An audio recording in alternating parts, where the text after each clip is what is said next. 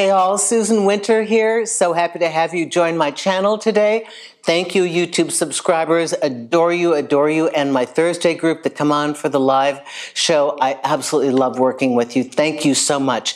So today I have a letter, and I'm answering it because it's from one of my younger viewers. I have a wide range of people, and they're trying to figure out with somebody that they think likes them, but they don't know, and it's not moving forward. And honestly, this writer is 19, but could easily be 45, because knowing how to date nowadays seems to be a skill that many people have lost. And when you're with somebody that doesn't know what to do, it can make you doubt yourself. So I am going to read this question, and this is from Alexandra. Alexandra, thank you so much. And Alexandra writes, "Hi, Susan. I recently met a man I have undeniable chemistry with, and I can sense the attraction is mutual. However, I can sense him holding back, since after a few dates, which we didn't even kiss, he now keeps inviting me out with his close friends, who all keep saying how much they've heard about me, rather than seeing me one-on-one. Is this a test? Or how do I get back on track?" Okay, so now, Alexandra, I know that I read that she was 19. Where did I might not have copied this into the script here, but here's the deal.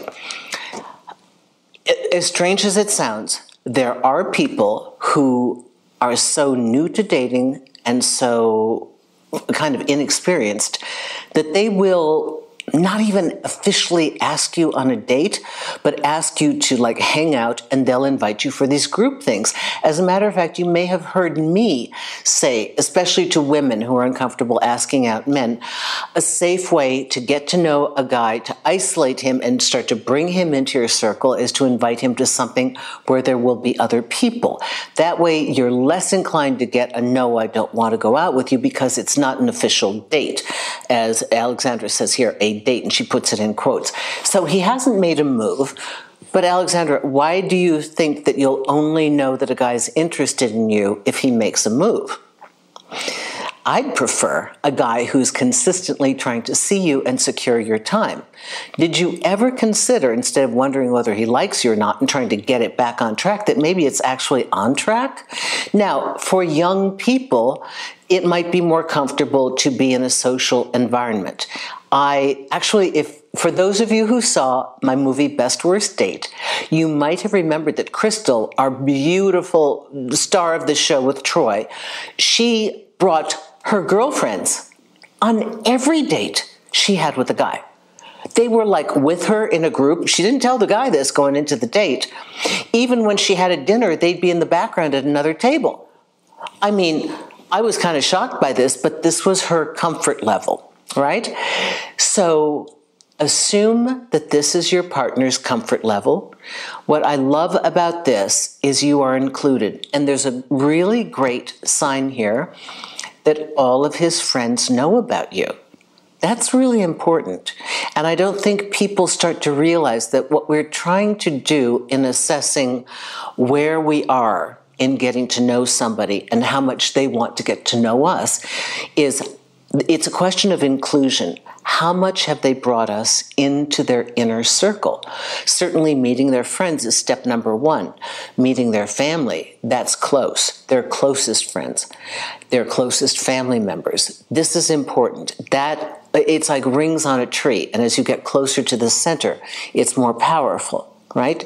So you are being seen on a regular basis. The guy didn't make a move on you, told all his friends about you, and for a heterosexual guy, right, this is what you've indicated here, he's not hanging out with you because, wow, this is a cool buddy. If you feel the chemistry, he feels it too. He's just a little uncomfortable. We have to sometimes throw away what we think of as age, and they should know. I could easily have gotten this letter from somebody 50 that doesn't understand why the guy's not making a move on her. But in order for somebody to progress into the physical realm, people who are cautious like this have to know that they are moving at a pace that they can sustain. So you've heard me talk about gaining ground and holding. The worst version of this is somebody who leaps way ahead, loves you up, then, well, you know what, I can't really do this, I don't want to be here. Yeah, sorry, it's not going to work, or ghosts you. So I would far rather have somebody move slowly and consistently, because all this will be added later, and know that this person cares for you. So you need to do a little work on your end. Instead of looking for the physical gesture, maybe you need to invite him out with your friends, and then start to do more things one-on-one. Give him some courage here. Not everybody is so savvy nowadays with dating. Okay, I hope this helps you. Thanks a lot for that. I think this is cute, coming from one of my younger readers. Susan Winter for SusanWinter.net. Thank you. If you have a question for me, go to SusanWinter.net, to the contact page below media. That's only for media, for producers and stuff like that. Go to the box that says video requests and send in your video request. We get a lot of them, but many of them are so good, and I read them here. And if you'd like to work with me, please go to the consultation page. There are a couple different ways to work with me, and I'd love to get to know you personally. And make sure that you click on to the live show if you're around at 2 o'clock Eastern on Thursdays. I would really enjoy having you in our live audience. Thank you so much, everyone.